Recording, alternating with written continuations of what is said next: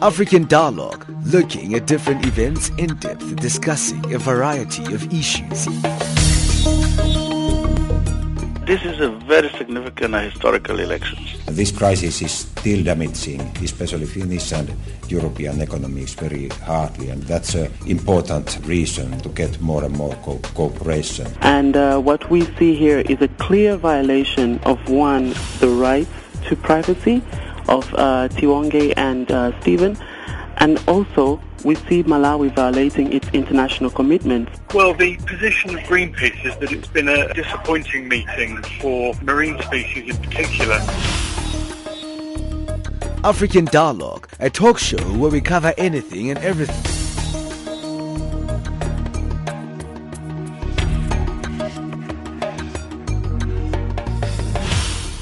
Good morning, and welcome to another interactive installment of the African Dialogue. You tuned into Channel Africa, your gateway to Africa and the voice of the African Renaissance. I'm your host, Zikona Miso, and we're currently on the frequency 9625 kilohertz on the 31 meter band to Southern Africa. Today on the show, we'll be discussing the resurgence of hostilities that's in the eastern DRC. But before we get into that, let's get an update from the news desk with Anne Musa.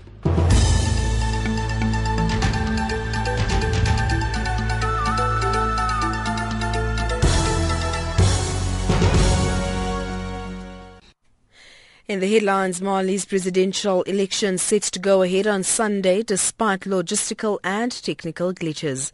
Tanzania's president calls for the beefing up of protection for peacekeepers in Sudan's Darfur region, and UNICEF releases a report that gives the most complete picture of female genital mutilation ever published.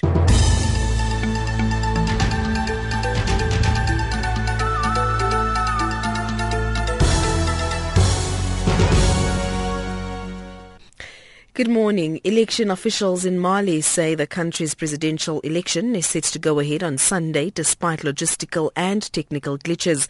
This includes a voters' roll which is missing the names of tens of thousands of registered voters. Sunday's election is the first to be held since last year's coup, and the international community has pressured Mali to hold the ballot, hoping to return the nation to constitutional rule. The problems with the electoral list, as well as security and logistical challenges in the north of the country, risks robbing the future president of the very legitimacy the election is seeking to restore.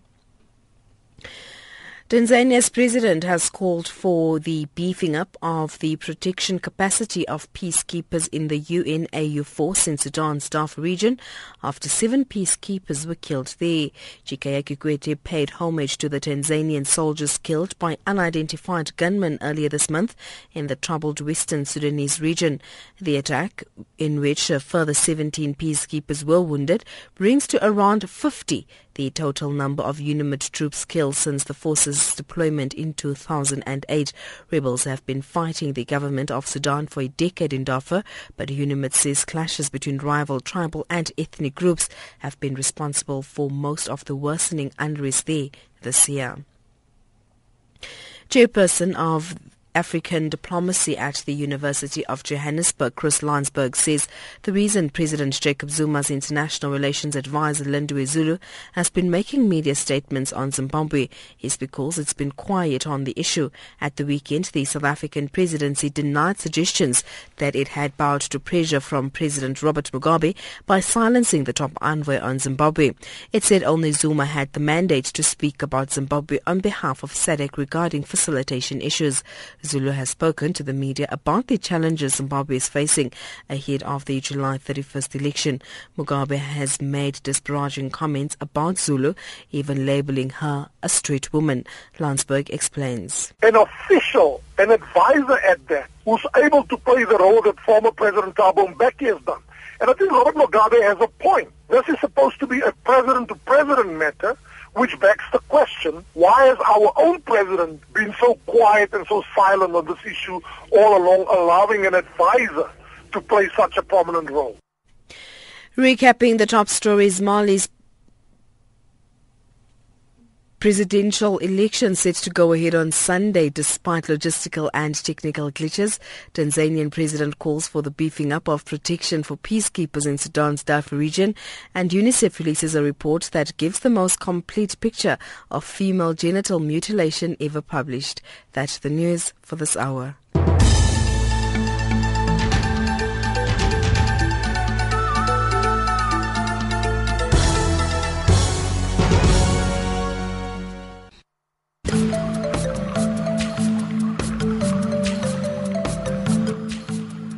This is Channel Africa, South Africa's official international public radio station on shortwave, internet and satellite.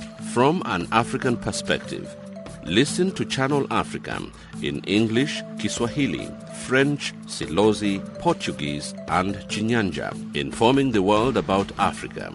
Channel Africa, the voice of the African Renaissance.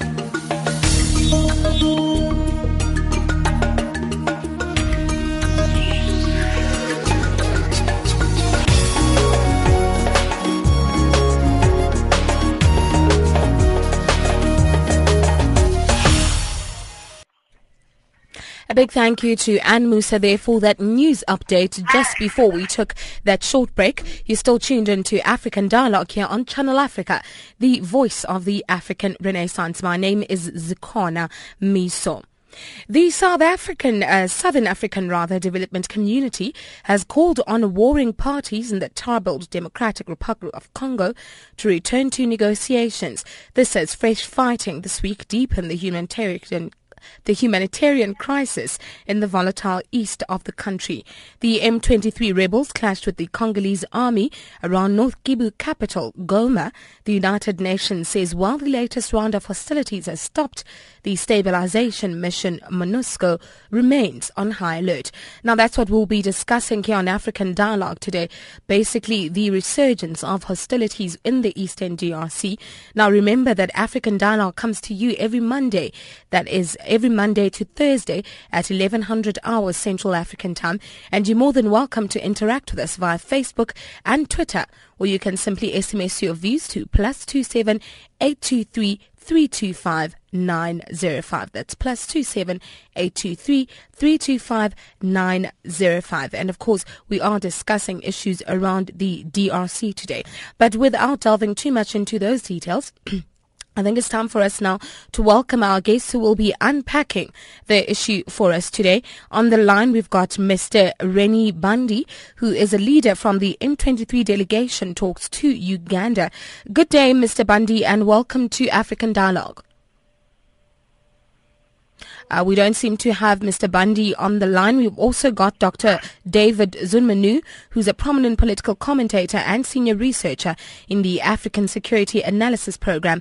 That's at the Institute for Security Studies. Dr. Zunmanu, are you there? Okay, we don't have Dr. Zunmanu on the line either, but who we do have on the line though, I believe, is our correspondent in the DRC. That's Jean-Noel Bamweze. Jean, are you there? Yes, I am. Well, Jean-Noel Bamweze, of course, is our correspondent in the DRC. Now, we are, of course, discussing here on African Dialogue issues around what's happening there in the troubled Democratic Republic of Congo, particularly the eastern region. Now, Jean, can you tell us exactly what the latest is with regards to this volatile situation there? Yeah, the situation is very, very bad in the North Kivu province, with fighting going on between the March 23rd rebel movement and the armed forces of the Democratic Republic of Congo, the FARDC. Clashes took the whole of yesterday, and this morning they continue again in the Kibumba territory at about 5 kilometers only from the town of Goma. That's the capital city of the North Kivu province. And indeed in Goma, 3 bombs landed in an area called Majengo. Fortunately, they didn't explode, but really the situation is too bad. And as I'm talking to you now, there are soldiers from the National Army who have been admitted at the Goma Military Hospital, and others went to the Jokes Clinic for treatment. and since some soldiers from the National Army are injured, you have really to know that there must be many from the March 23rd rebel movement who might have been killed or injured. Back to you. That is Jean-Noel Bamweze. He's our correspondent there in the DRC. Now, Jean-Noel, we do understand that there will be some talks that are going to be going on around this particular issue. Any sentiments on that regard? What's happening there? Yes, these talks are in preparation, but really the parties are not yet very well fixed. There is always division here. Who's gonna be part of these talks and who want to be part of these talks? So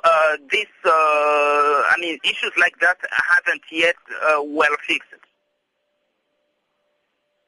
That is Jean-Noel Bamweze, a correspondent here on Channel Africa from the DRC. And of course, on African Dialogue today, we are discussing the resurgence of hostilities in the Eastern DRC. Jean-Noel just giving us an update of what is taking place in the country as we speak, saying that the situation is really quite a crisis and quite volatile in nature. We're going to move just to a short break now, and when we come back, we will be speaking to Mr. Bandi, who's a leader from the M23 delegation talks to Uganda, as well as Dr. David Zumanu, who's a prominent political commentator and senior researcher at the Institute for Security Studies. Don't go away.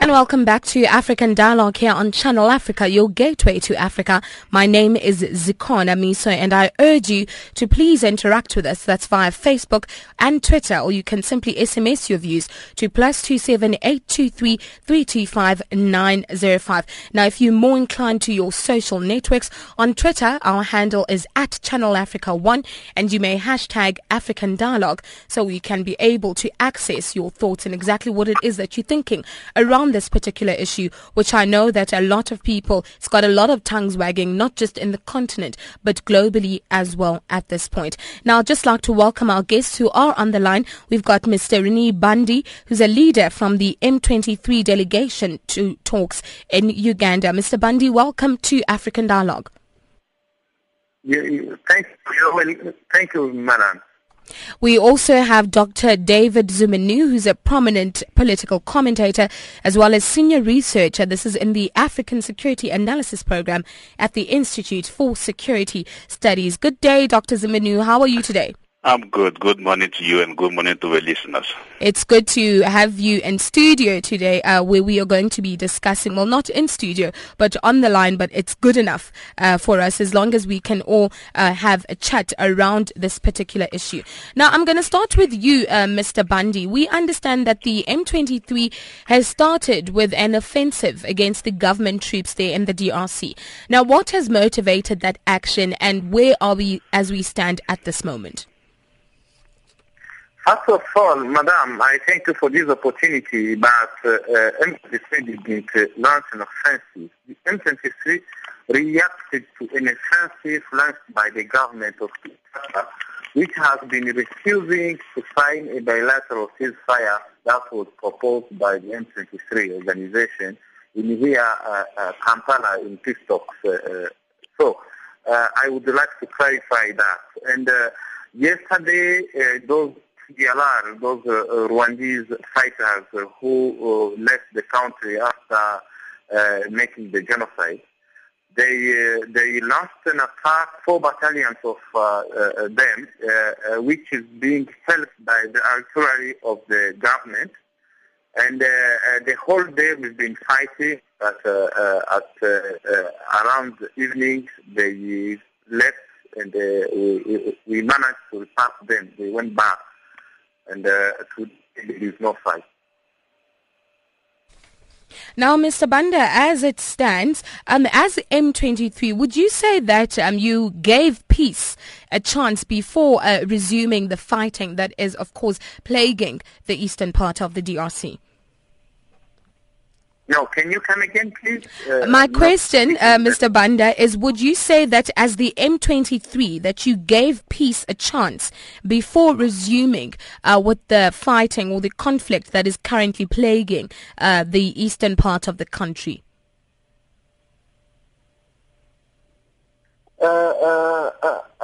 The eastern part, you mean the eastern part of the country we are doing what? We're talking about the Eastern DRC, Mr. Bandi. Yes. Yes, we're asking whether, as the M23, were there efforts to give peace a chance before taking on action? For sure. We, as M23, we want to give peace a chance because we continue to think there is no military solution which will come out and end the conflict. The conflict has been there for more than 10 years now, and only a political issue is very sustainable, and it can bring a durable peace. So for us, we don't want to. We offered our will, our political will, to cease fire, but to do it together with the government, so that the dialogue may continue and end the conflict. That is the stand of M23, and we made it public through communique, and we said it to the mediator, who is the president of Uganda. Now, before I move to Dr. Zimini, I'd just like to say, Mr. Bandi, there have been recent reports now that local residents and rebel deserters reported recent forced recruitment of men and boys by the M23 in both Rwanda and the Congo. Your take on these allegations? They are not true. Those are politically oriented information which are just which must bring to some decision. You know, in a fight, in a war, enemies use all means, especially propaganda. Those informations are not real at all, and we have been making some communique to show how wrong those informations are. First of all, for example, now they are saying that they've been saying that Uganda was helping us. Later, they said they were themselves wrong. They recognized, some experts from UN later recognized. We know without any doubt that even today, what they are saying, tomorrow themselves they will be there to say it was not true. That's Mr. Reni Bandi. He's a leader from the M23 delegation to talks in Uganda. And we also have Dr. David Zimini on the line. Dr. Zimini, I'd like to move over to you now. Now, the Congolese government as well as the UN have accused both Rwanda and Uganda, just as Mr. Bandi has cited, of backing the rebel group. Now, is there any truth in this? Your take on these particular allegations? Look, I think it's still very much difficult to really pinpoint any concrete evidence of the support, apart from what the UN panel of experts has put in their report, which serves as a reference to what we are saying, but we know the conflict is taking place in the regional context, where some regional actors have their interests at stake. Basically, I think Rwanda has always argued about two things: to be present or to watch closely whatever is happening in the eastern DRC. The first one is the threat that the FDLR, former genocidaires, allegedly continue to pose to Rwanda national security, and for that, Rwanda would really like to be present, to be following what's happening at a certain time with a collaboration of the DRC government to send the troops into the region. The second element is really linked to what I will call the war economy. In fact, how to take advantage of the immense natural resources that are available in the eastern DRC. And I think as anyone guess, and that Rwanda has a very clear intention to benefit from those resources. And because of those two factors, we have a number of elements that we can put together.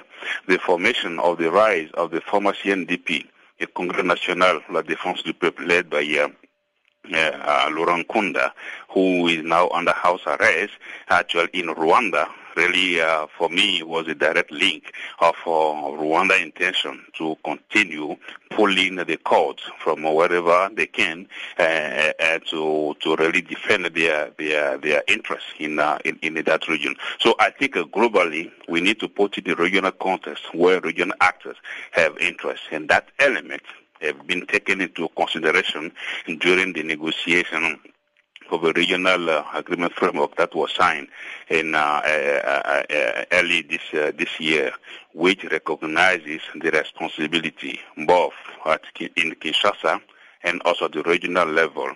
Kinshasa was asked to really engage or undertake serious and meaningful political reform or political governance reform, and that will really respond also to part of a demand that the M23 is putting on the table.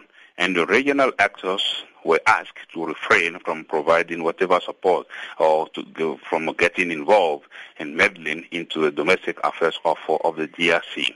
And the UN has even gone further to threaten with a sanction should anyone is seen or is perceived to be providing support for any rebel groups in that region. So I think that is very important to understand exactly the dynamics that are now taking place within that context.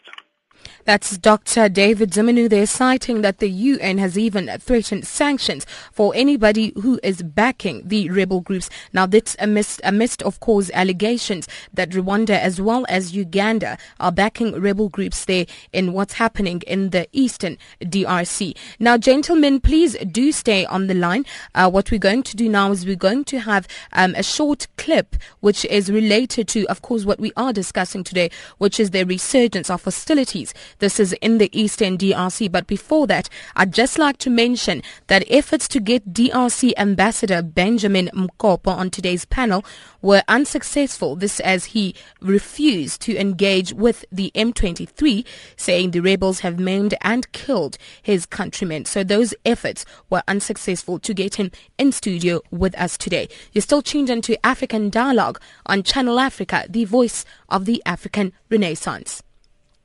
United Nations Secretary General Ban Ki-moon has expressed deep concern over reports of alleged mistreatment of M23 detainees and the desecration of corpses of M23 combatants by the Congolese armed forces. Now, the UN says it's reviewing its support for the DRC army units who are accused of these atrocities. A statement from Ban Ki-moon's office has urged all involved to exercise restraint. And now for more, here's UN spokesperson Majondi Monobai. This is a real change actually in a peacekeeping, because for the first time the Security Council has decided to add a peace enforcement to that mandate. So MONUSCO in the DRC will have an intervention brigade for about 3,000 troops with the mandate to neutralize all those armed groups roaming around in eastern DRC and creating havoc for the civilian population. Now, that's the United Nations spokesperson Madoji Monobai speaking to Tsepiso Magwitla of the SABC. Now, we are discussing the resurgence of hostilities in the eastern DRC here on African Dialogue.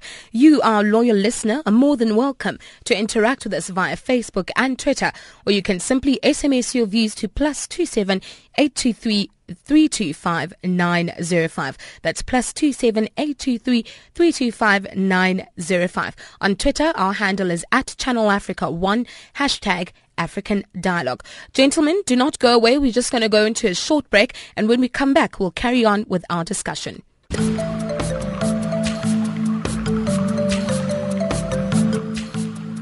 This is Channel Africa, South Africa's official international public radio station on shortwave, internet and satellite.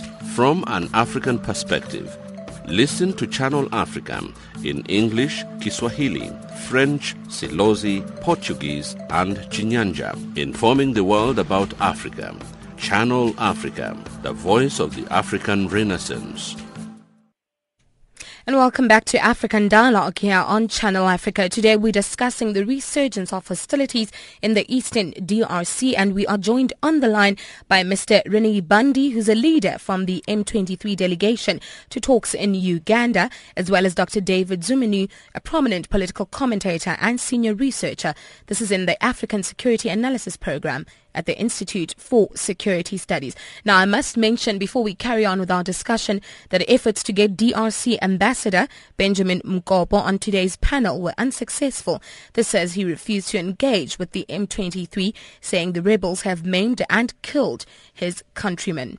Now, Mr. Bandi, let me get back to you. Now, obviously, there's a lot of allegations that have been thrown, and you have been denying a lot of these reports that have been flying around about the M23 and the actions which they are allegedly undertaking in the eastern DRC. Now, who should be held, in your view, who should be held responsible for the killing, the maiming and the raping of all other human rights atrocities that we have witnessed in the country? First of all, I'd like to correct some things which is now being common in a jargon, saying M23 is a Tutsi movement. That is not true. What I feel is like what a cadre of ANC could feel if they say it is a Zulu movement, or it used to be a Xhosa movement during Mandela's time, now the Zulu movement. So I think it's not, that is not, it is becoming politically correct to see tribes in the African conflict and to oversee it wherever. So I think it's important to see a movement as an organization, not in a tribe's work. So that was the fact. The second, atrocities which are being made in the East, we have to know who is doing what, because there is a lot of propaganda and lies in the report. We think it became a very good weapon to people, and we know there is also a huge amount. It's like a mafia. People are using important and respectable flags to tarnish images and to fight. Where we are, I want to assure people who are hearing us that there is no human abuse treatment, and the problem is we are facing people who are working for some interest and who are being financed, and even witness interviews with people who are being paid. There is a very great newspaper in France, in Paris, called Libération, which wrote about the people who are being paid just to give wrong witness. Mr. Bandi? And the wrong interviews, a punishing image of M23 as a weapon. So I want to assure people that we are not at all, we respect human rights in our area. There is nothing as what they are trying to explain to the public opinion. Mr. Bandi, just on that note, you just said earlier that there have been no human atrocities at all, but in reports that we've received today, it says that there have been at least 44 people executed and 61 women and girls have been raped in the eastern part of the country. Now, I think what we were trying to get a sense of, you've mentioned propaganda, words like mafia, as well as tarnishing of images. Who do you think is responsible for this? And then these reports that we are getting on a daily basis, now where do they stem from in your view? What I'm trying to explain is not the whole Eastern Congo, it's just where M23 is. I'm trying to explain that those lies coming for Special Human Rights Watch, an ONG, which is even pretending that we have some soldiers who were in Rwanda and who came from Somalia because they were operating there in a mission. As I know, Rwanda has never been in Somalia for operation. So you see, they can mix things. It might be labor and other things you can't imagine. So they are things they are writing which are totally wrong. And I'm not speaking about the whole Eastern Congo, especially about the area under control of M23. They are lying. There is nothing as such. Well, we'll get back to some of those allegations because there's quite a few, Mr. Bundy, against the M23 group there. But I'm just going to move to Dr. Zimenu once again.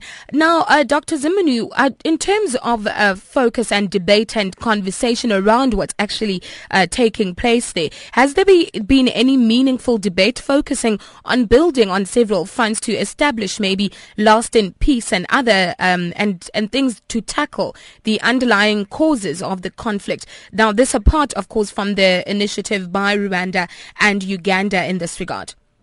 No, I think that's the reason why the Kampala process is instrumental. It's very important because it forms part of at least three processes, and the three processes should really work together to provide for the conditions that are needed for peace to prevail. If you remember, I was referring earlier to the regional framework agreement, which in the longer term is called Peace, Security and Cooperation Framework Agreement, and that was signed in February this year, as I referred to it earlier. That framework really defined, for me, provides some guidelines into what really needed to be done by each party to make sure that peace prevails.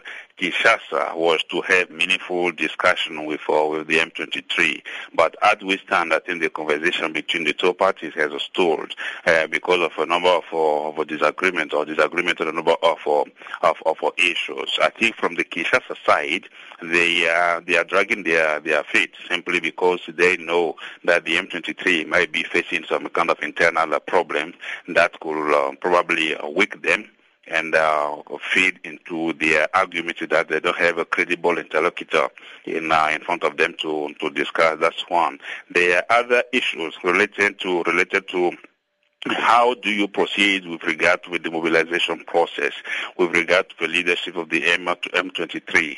And do you reintegrate them with a full chain of command right there in their areas in the eastern DRC, or do you move them from that areas into any other place in the country? That issue is still very much remaining very sensitive, very, very difficult. But if you look at the overall experience of DRC, the reintegration process that does not break the chain of command and really redistribute the former combatants across the country, provide the opportunity of reunion and reorganization. And we witnessed that with, for example, Bosco Ntaganda, who is now sitting at the ICC to face charges of war crimes, the crimes against humanity.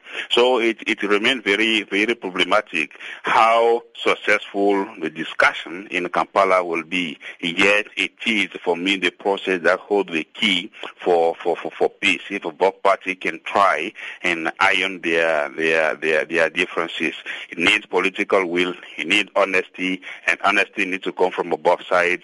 Clear thinking and clear visions are needed from both sides, but more so, I think Kinshasa has to take the discussion very seriously and to commit, at least to show some goodwill in terms of having a discussion with the M23 and see what they can agree upon and really project the interest of the country above any other interest. And also linked to that, the third process that I'm talking about is what now Kinshasa has started as a national dialogue that will take place to last 10 days or 20 days to maybe reach a new political consensus, because I think the whole problem that we are facing in the DRC has to do with the absence of really democratic governance of the country and the capacity of the state to really project authority beyond Kinshasa. For that to happen, I think you need credible political leadership, and many people are calling for political reforms in Kinshasa. Though this is accepted superficially, I think deep down the political game in Kinshasa does not really provide enough guarantee that anyone is committed to profound governance or reform in that country. And the hope that this national dialogue in Kinshasa is raising might simply fade away because Congo has experience of national dialogue, national consultation, national conference, without really seeing any mechanism for successful implementation. Nobody knows if this dialogue or national dialogue will be met with the same fate, will be dealt with the same way previous engagements, previous initiatives have been dealt with. But the three initiatives needs to be coordinated. The discussion in Kampala, the implementation of the framework agreement, and the national dialogue need to work in a synergy to be able to respond to the security and political challenges that the DRC is facing currently. Now, Mr. Bandi, in keeping with the talks that are scheduled for Kampala, now you, of course, will be the leader of the M23 delegation, which will be in those talks there in Uganda.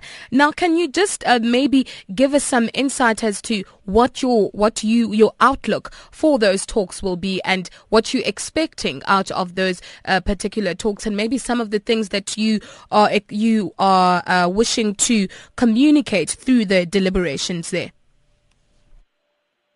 Thank you very much. I think here in Kampala, first of all, as I said, the president who had the floor, first of all, there is no enough political will on the side of the Kinshasa government because the top leaders of the delegation are not here, the head and the deputy, and according to our rules of procedures, we can't decide anything without those two persons to be here.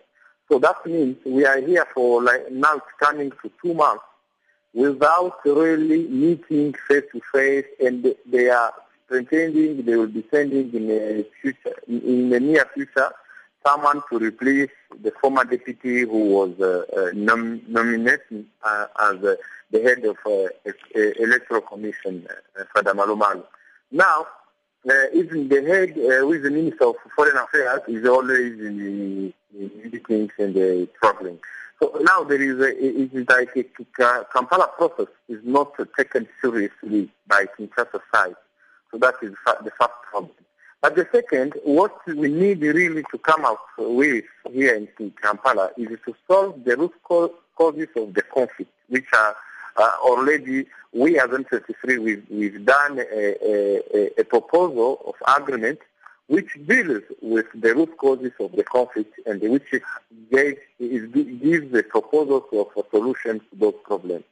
And we recognize, even in our proposal, the government of Kinshasa as a partner for peace and as a government.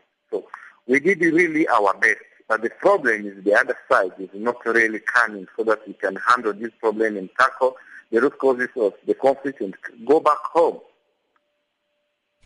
Now, earlier, Dr. Zumunu, Mr. Bandi, was citing issues around there not being real outcomes. I mean, about talks having been held before of this nature around such similar issues and there being no real outcomes. Now, apart from some of the things that you've cited, I mean, alleging that from the Kinshasa side there's no real participation that's coming through. Why do you think Why do you think it is that there have been no real outcomes, as Dr. Zumunu has cited?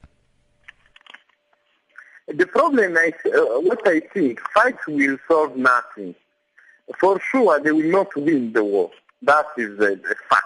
And definitively, after losing people and wealth and time, probably they will come again to the table and we shall solve it through the table. Because what they are trying to do giving more chance to war than to peace. I think it will be just, we are going to make the experience until we found that is impossible to go on, to still go on that field. So what we M23 will do, M23 will never attack the FARC, it will never break the lull the FARC. M23 will continue to offer the possibility for dialogue, chance for dialogue, and because we still think it's the only way we can solve our problem. Now, Dr. Zumunu, there have been some predictions, or rather some sentiments around the real heart-to-heart issues around what's happening there in the DRC. Some people saying the conflict is the nature of it is because of the land ownership wrangles of communities in the DRC, or more so in Goma, that is responsible for what's taking place. What's your view on these thoughts? Look, I think the causes of the conflict are quite dynamic and well known to all the actors involved. You mentioned the land issue. There is an issue of citizenship. There is an issue of access to power and participation. The issues of former combatants, the mobilization and reintegration in the society, and all of those. But you see, if you have an effective decentralization process supported by a strong democratization, and recognition of the local capacities to take responsibility for their own development, you certainly take a giant step toward consolidating the state and the control of the state in the process. But here I will say again, the land issue can be resolved through an effective administrative system put in place by the government. The second element has always been the question of citizenship, and I think that's the reason why Kinshasa is not really considering seriously the discussion in Kampala, because they do not want to give legitimacy to the M23. They actually hoping that the movement gets weakened and perhaps disappear because of internal faction that they are facing. They don't want to recognize, to face the legitimacy of that institution, because they believe they are a tool in the hand of Rwanda or external partners to destabilize the DRC. And because of that element, really, I think you can read the attitude of the government in Kinshasa. But here again, for me, the question of citizenship remains very essential. But is it the question that the government should resolve, or is that the attitude that the local population should also display? Because here, it is more, for me, the loyalty toward the country than the question of citizenship that will continue to dominate. Many people argue that in the Eastern Congo, maybe the government should consider some truth and reconciliation exercise, some kind of transitional justice, or maybe some conversation on some of the key issues that continue to full instability in that area, to see how they can chart a kind of course for sustainable peace. So you have a variety of issues at hand, but I think at the root of all those elements is the absence of the state, is the weakness of the state, the weakness of governance structures in Kinshasa. And I think the last election, presidential election, and the DSC did not really help to really consolidate the democratization process in things. I think that contributes, in my view, to the worsening of the situation, and they left the DRC with two hot potatoes, one in the Eastern DRC and one in Kinshasa. Thank you very much. That's Dr. David Zumunu, prominent political commentator and senior researcher in the African Security Analysis Program.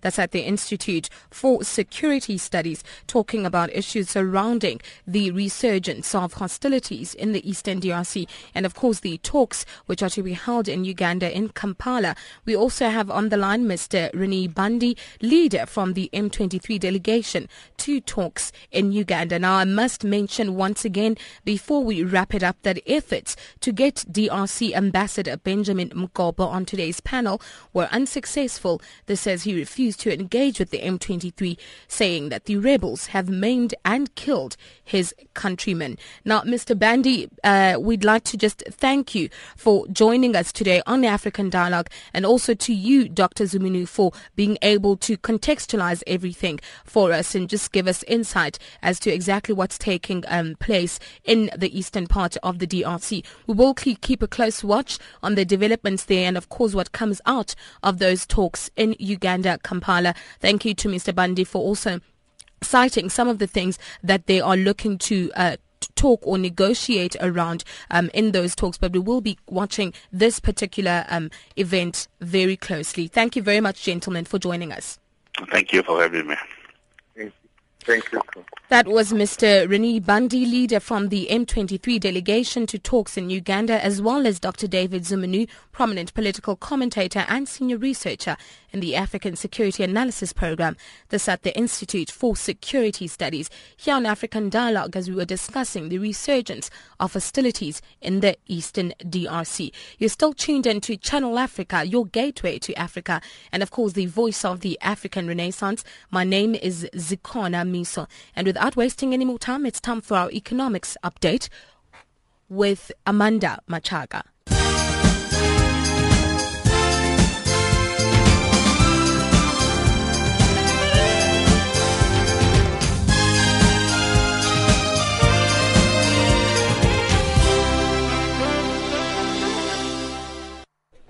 Good morning. The situation has returned to normal at the Koornsmerge gold mine in South Africa's Limpopo province. The mine's managing director, Freddie Diepenaar, says workers have started their night shifts and many more returned to work this morning. Operations were halted for 2 weeks after 127 miners staged a sit-in underground, demanding shares that they say the mine has promised them. The shares are believed to be worth more than $25 million. Diepenaar says a mediation process is underway between the National Union of Mine Workers and management. The majority of the workers returned to work with night shifts yesterday. An improved number reported for work this morning. The company was granted Labour Court interdict to dismiss the striking workers. Now that the workers have returned to work, we have appointed a mediator to mediate on issues of differences between management and the employees. But the workers who have returned to work would probably not be dismissed at this stage. Meanwhile, 3 rescue teams are continuing their search for 2 mine contractors at the Anglo Platinum mine in Rustenburg in the Northwest Province. This after a rockfall underground on Saturday morning. Itumeleng Khajana reports. The rescue team involving Health and Safety Inspectorate from the Department of Mineral Resources and several Empress workers have been on the frantic rescue mission for the last 4 days. According to AMCU's representative, progress to rescue the duo has not been fruitful thus far. Since the beginning of the year, 29 mining fatalities have been reported at the mines across the country. Production at the shaft has been stopped since Sunday. Still on South African mining news, Kumba Iron Ore in the Northern Cape province has reported little growth in first half profits, hit by a sharp drop in iron ore prices and a slow return to pre-strike production at its flagship mine after labour unrest last year. The company, which contributes close to 40% of parent Anglo American's profit, says headline earnings totaled $245 per share in the 6 months ending June, from $245 a year earlier. Headline EPS, the main measure of profit, excludes certain one-time items. Some African leaders say the middle class is central to Africa's development. These leaders, including South African President Jacob Zuma and his counterparts from Senegal, Congo Republic, Ghana, Burkina Faso and Togo, are attending the Forbes Africa Forum in Congo-Brazzaville today. The forum also includes a number of panel discussions related to Africa's economic development, investment and infrastructure opportunities, as well as employment and growth opportunities. South Africa's ambassador to Congo-Brazzaville, Dr. Manelisi Genge, says working with the middle class, the country could achieve its objectives as outlined in the National Development Plan. As for South Africa, this summit is also very important. As you know, that our foreign policy is informed by our domestic priorities. Part of those domestic priorities are the job creation to grow our economy, and that is very, very important as we expand our trade footprint, our economic diplomacy, and also is very important for the African agenda to develop the African continent. And 6 years ago, Malawi was reaping praise for its policies that helped combat hunger by subsidizing maize production. But a UN human rights expert says lack of investment in other areas, notably in soil health and in developing irrigation techniques, means the country is still plagued by food insecurity. Olivia de Schutter, the UN Special Rapporteur on the right to food, has just concluded an 11-day mission to the landlocked nation, where more than 50% of the population lives in poverty. The government could do more than it is doing, in particular by raising revenues that for the moment it is losing. It has been estimated that almost 10% of the GDP of the country is lost in tax evasion, illicit financial flows, resulting in cash outflows from the country's economy that costs the Treasury enormous sums of money. And secondly, the country has developed a policy of providing very important incentives to foreign investors so that they invest in the country. Taking a look at the financial indicators, the US dollar is trading at 9.80 South African rand, at 0.65 to the British pound, and at 0.75 to the euro. In SADC currencies, one US dollar is worth 8.38 Botswana pulas and 5.44 Zambian kwachas. Gold is trading at $1,331 and platinum at $1,432 per ounce. Finally, Brent crude oil is trading at $109.85 a barrel. And that's all for now.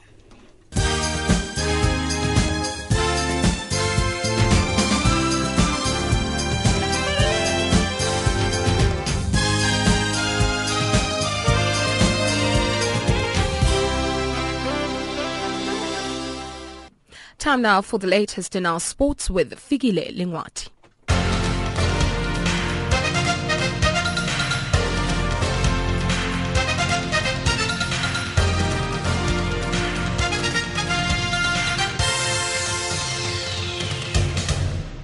Now, Sports Update is our betting off with cricket news. The second one-day international between South Africa and Sri Lanka has just got underway in Colombo. The start of the match was delayed by almost an hour due to unplayable field. Heavy rain fell in the Sri Lankan capital this morning, leaving the field waterlogged. The hosts won the toss and elected to bat first. Sri Lanka goes into the match on the back of the confidence-boosting impressive win over the South Africans in the first ODI played on Friday. Sri Lanka captain Kumar Sangakkara says he has opted for the same team in the hope of reproducing the same performance. Last game we played some really good cricket, so we are playing same million in this game, so we're looking forward to do that same in the middle. AB de Villiers, the Proteas captain, says they are aiming to produce an improved performance and to do away with a litany of mistakes made in the first match. He says they are better prepared for this match than they were in the opening tie. We've had more mental preparation than anything else, really. I think a very disappointing performance, obviously, in the last game. We'd like to turn things around and do the basics better this time around. I truly believe we've got the best 11 out here on the field, and it's up to us to prove that now. De Villiers says his team is injury-free after leading batsman Hashim Amla recovered from a minor injury. Hashim is back for Colin. Obviously, as he's a world-class player, it's nice to have him back. A bit of stability in the top order there. But once again, I want to reiterate the fact that we've got to do the basics well before we can win games. So we'll be focusing on that today. In netball news, as part of a special training program aimed at ensuring that the South African under-21 netball team wins the Youth Championships in Glasgow, Scotland next month, they will take part in the Boys National Championship in Rustenburg in the Northwest Province from the 1st to the 3rd of August. Baby Proteas head coach Dorette Bedenhorst sheds more light on this unconventional training method. We're finished now with our training camps. We're going to participate in the SA men's tournament just to get another version of netball, playing a little bit of games. That will be from the 1st of August, and after the SA men's tournament they will be have a week break before we participate as an invitation team in the Diamond Challenge with our SA Protea Protea team. and then after the Diamond Challenge, we will leave for Glasgow. On to soccer news. South African Premiership team Mamelodi Sundowns are currently in the final week of the Ghana pre-season tour. Sundowns have already played a 1-1 draw against Hearts of Oak in the opening game of the two-match schedule. They are set to meet the Dwarfs in the second match before returning home on Friday morning. Mamelodi Sundowns spokesperson Gabelo Musito sheds more light on the team's pre-season tour. The team is currently in Ghana, where they've been there for the last week and a half. And we played to a 1-1 draw against Hearts of Oak, and 2 days ago we played against Asante Kotoko, where we managed to win the game by 2-0. And it's quite exciting for us as Mamelodi Sundowns because we realize that the coach Peter Musimane's charges are now getting together. Things are getting together for him, and the players as well are beginning to gel in together very well. They actually giving the coach that winning combination that he's been looking for. Remember, during this season, this pre-season training exercise, what he was doing was to make sure that he gets the winning combinations and all. And from the look of things, he's got that. There's one friendly again that we played that I almost forgot about against the college where we scored 5 goals. I mean, that goes to show you that Coach Peter really means business. And as a club, I see us moving forward, taking a step in the right direction. And that's your sport news this hour.